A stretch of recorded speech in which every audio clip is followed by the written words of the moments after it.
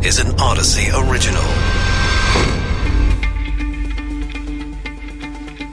This is Coronavirus Daily.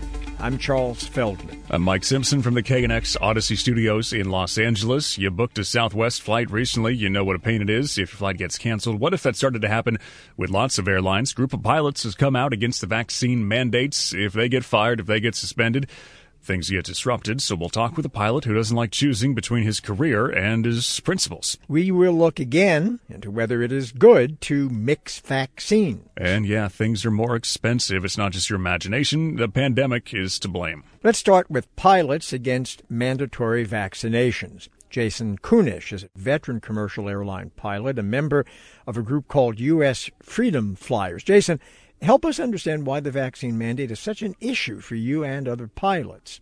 Well, it's an issue for a couple of reasons. One, there's the people who are not currently vaccinated have chosen that course for themselves.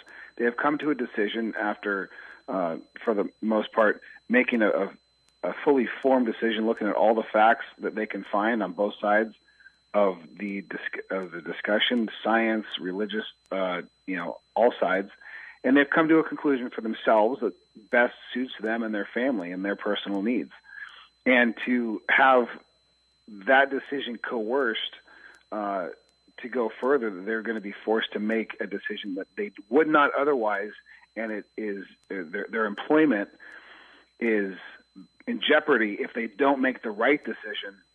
Is non-American, and we realize that this is coming from the federal government specifically, and it's being used through the airlines and other employers. But let me ask you something. As an airline pilot, as a condition of employment, do you not have to be vaccinated for other things?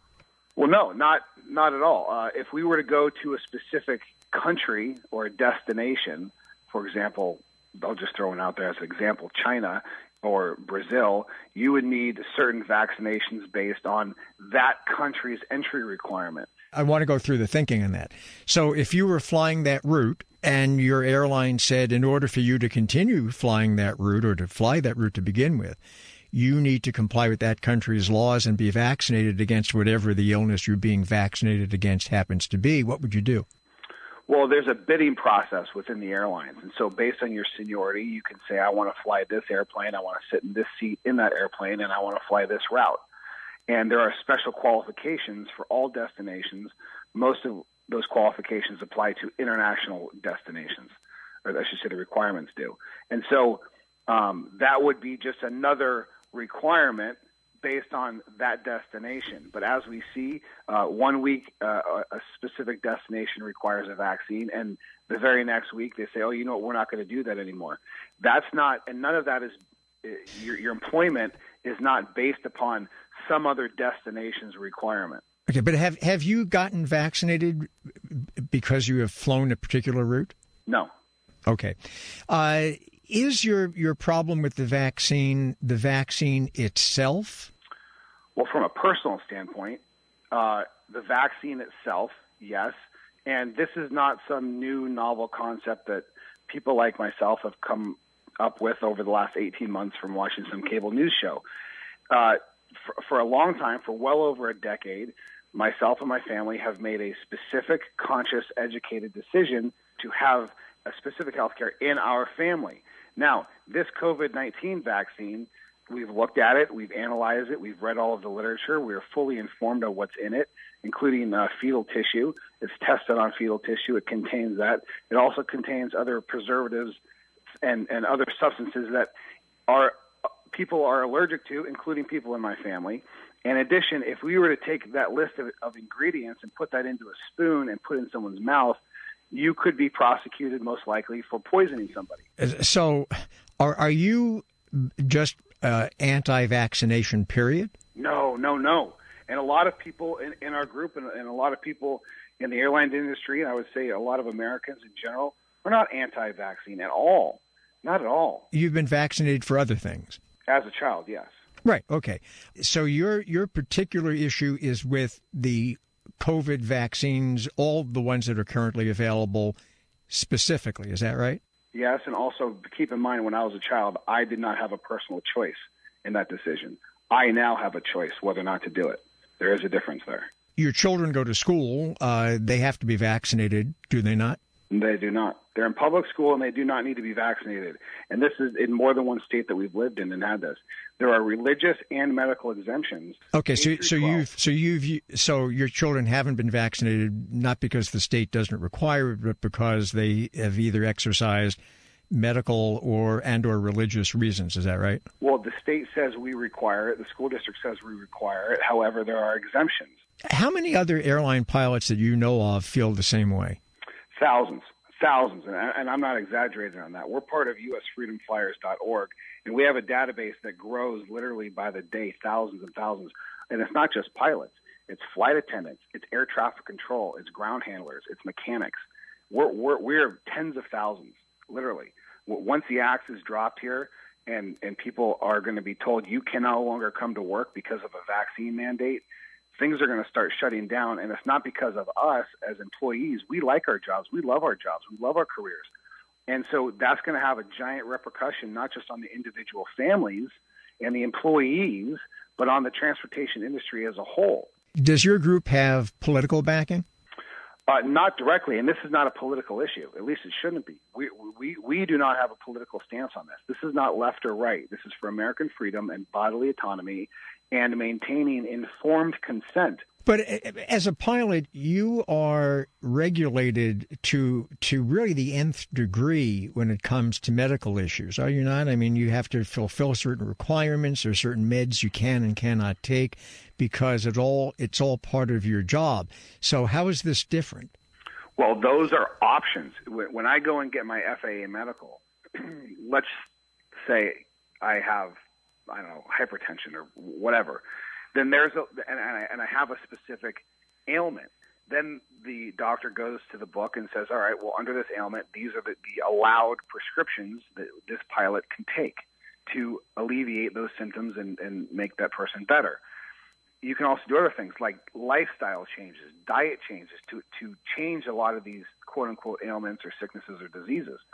For COVID, I don't want to necessarily get into the science. I'm not a scientist. I'm an airline pilot. But you can do a search yourself about other alternatives besides the COVID-19 vaccine. So there is a choice there. Jason Kunish, 20-year veteran, active commercial airline pilot, and a member of the U.S. Freedom Flyers. Let's say you got the Moderna vaccine or the Johnson & Johnson vaccine, and it has passed 6 months, and you want a booster. What do? Boosters for those two vaccines are not yet approved in the U.S. Yeah, you want one today, you got to get Pfizer. That's it. So can you mix? Dr. Catherine Edwards, scientific director of the Vanderbilt Vaccine Research Program. Doctor, what do we know about mixing? Well, first of all, just as you said, the only booster that's licensed at this point is Pfizer. But tomorrow and the next day, both Moderna and Johnson & Johnson will be going to the FDA to get approval of their boosters. So if indeed that happens, which many people feel that it will, then there will be 3 boosters that will be available. There is going to be some information, though, presented at the FDA of a study which is called Mix and Match. That was done by a number of vaccine centers. And what they did is they gave different boosters to people who'd originally gotten Pfizer, Moderna, and the J&J. And what they found out was that all of them had booster responses, that everybody got a booster, had a big rise in their antibody. But whether they had been given Pfizer or Moderna or J&J in the beginning. What they did find out, however, was that the amount or the height of the booster response was the highest with the Moderna, and then second was with the Pfizer, and then the lowest was with the Johnson & Johnson, although obviously all of them were good booster responses. Remember that the Moderna vaccine has 100 micrograms of the RNA. The Pfizer has 30. So there's a little bit of a difference in amount of what's in the vaccine. But I think the bottom line is that when the FDA approves all 3, that it would be fine to mix and match, so that if you got an AstraZeneca first, then you can get a Pfizer or Moderna booster. So that's kind of the bottom line. Yeah, I was going to ask, when it comes to, say, other vaccines, vaccines. I mean, there are a lot of companies that make things like flu shots or tetanus shots. And I mean, I don't know from year to year if I'm getting the same company making the flu shot as the year before. Are we just all being, because it's so new, just sort of hyper focused on this issue because of the COVID vaccines?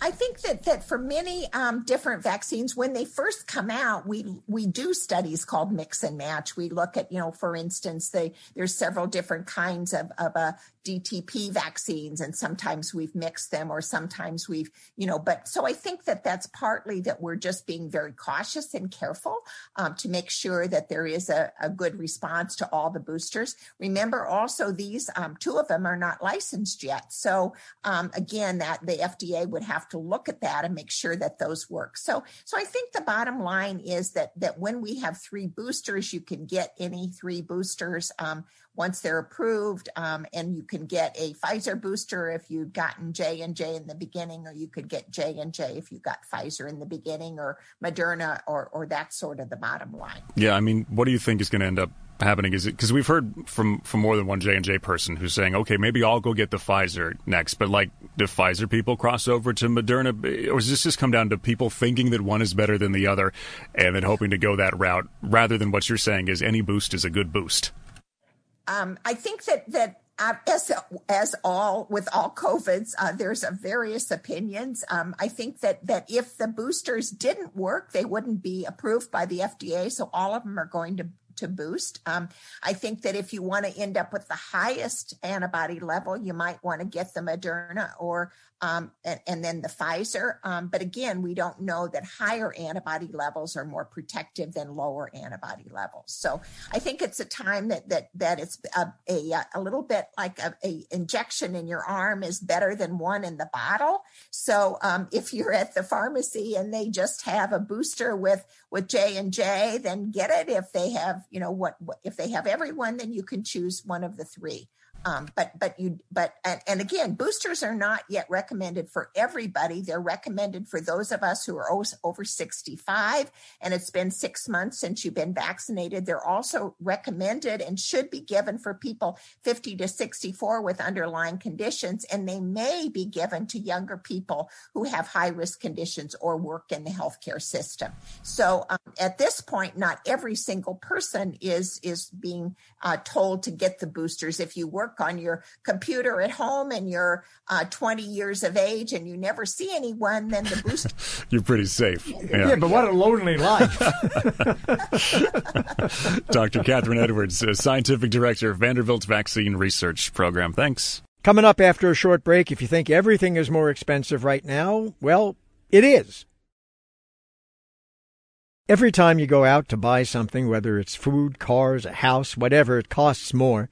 Consumer prices are up 5.4% compared to a year ago. Is pandemic to blame for contributing to supply chain disruptions, other factors at work? Mark Zandi, chief economist at Moody's Analytics. Mark, inflation's so bad, people who get Social Security benefits, they're getting more money. Yeah, I think it was almost 6% increase. I mean, that's 3 times kind of the typical increase that they would receive. Inflation's usually around 2%. And they got 6, so that's a pretty big bump. But of course, they're paying a lot more for everything, so they need it to kind of pay for all the things that they're buying. And it is everything, right? I mean, because you notice just at the grocery store, you notice in housing prices, have you tried to buy a car lately? It's pretty much across the board, except, I don't know, airline tickets sometimes because people don't want to fly as much with Delta around. Yeah, it's broad-based. I mean, it goes to the pandemic, right? I mean, when the vaccines got rolled out earlier this year, demand took off. And now the Delta variant has kicked in and really scrambled global supply chains. Made a mess of, all these shipping all these goods over the Pacific into LA Long Beach port, and it's also scrambled the job market. So you've got a lot of demand, scrambled supply. That means higher prices. Now, there's a word I saw in print the other day that I haven't seen in quite good number of years, actually. Stagflation. Ooh, the scary word that they talk about. Yeah, every economist's most dirty word, stagflation. What is stagflation, and should we be worried about it now? Well, stagflation means high inflation, check, and low growth. It's something to be fearful of. It usually happens when, you get a shock to the supply side of your economy. We experienced it back in the 70s and 80s because that's when oil prices surge, right, and knocked the wind out of the economy. At that point, we were consuming a lot more oil than we were producing. So same kind of dynamic here. You got a pandemic that's messing with the supply side of the economy. And of course, energy prices are back up again, oil and natural gas. So, some of the same elements that we experienced back in the 70s, 80s. Should we be worried about it? Only if the pandemic continues on. I mean, assuming the pandemic kind of winds down here, meaning, well, it looks like we're going to get it seems reasonable to expect another wave of the virus, but assuming that that's less disruptive than the Delta wave and each succeeding one's less disruptive than the preceding one, I think the inflation will moderate, the economy will get back, it gets groove back, and we'll be just fine. But, I think a lot depends on this pandemic. Yeah, is it Delta's foot on the economy still, or is it clearing some of the problems, the backlogs, or is it, I don't know, like pro-growth policies? I mean, all these infrastructure packages that they're trying to pass but haven't come through yet. Yeah, I don't think that's it. I mean, I think it is the pandemic. I mean, yeah, demand has been very strong, and yeah, that got a boost from all the support from the government. The American Rescue Plan was the last part of that support. But I take that over not providing enough support and demand being weak and unemployment high and people struggling to maintain jobs. So I certainly would love inflation to be lower, but it is a side effect of the medicine that's been provided. But the infrastructure plan and the reconciliation package that's being debated in Washington, that has nothing to do with this. That's for down the road. And that's really about long-term economic growth. It's about lifting productivity growth and labor force participation, that kind of thing. So I don't think that has anything to do with what we're observing today. As prices keep going up, you can hear people say out loud, how high could this possibly go? Is there really a ceiling? To inflation? Yeah. Well, I mean, we've experienced double-digit inflation in the past. I mean, look, if for whatever reason oil prices spiked, let's suppose there was some kind of event in the Middle East, or I don't know, let's say Putin decided to shut off natural gas supplies to Europe. I could imagine energy prices spiking, and we could get very high inflation. So no, there's no limit, except at some point the high inflation will in fact break the economy, right? Because people's real incomes, their purchasing power would erode to such a point that the economy would struggle. So is there a ceiling? No. But I don't know. That I don't take much pleasure in thinking about that. It's not his favorite happy subject. How high can it go? So that and stagflation, those are two things you don't like. We don't want to talk about. Okay. Yeah. Have we started to see behaviors to change? Because if people are avoiding certain things because it is costing more, then does that kind of get us rolling into a larger trend, and then we start getting into some of the things that you don't want to be talking about? Well, I say two things about that. One is people do adapt, right? I mean, if the price of an orange goes up relative to the price of an apple, you'll eat more apples than oranges. So that's happening. People aren't buying as many used cars or cars generally, in part because they can't find it on the dealer lot, but in part because the price is a lot higher. So we're waiting for prices to come in, which is, a smart thing to do as a shopper, and alleviates the demand pressures and should help. The second thing I'd say, and here's the key thing to get into that stagflation scenario. It's a little wonky, but if inflation expectations start to rise, if people begin to believe that these higher rates of inflation are here to stay, then we're in a different world of hurt. That's the kind of stagflation environment that you mentioned. That has not happened yet.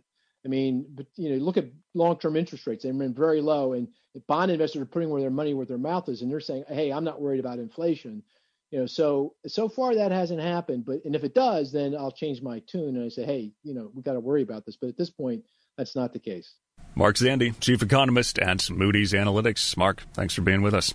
You'll soon see more Canadians and Mexicans vacationing in the U.S. Our country will open its two land borders to non-essential travel next month.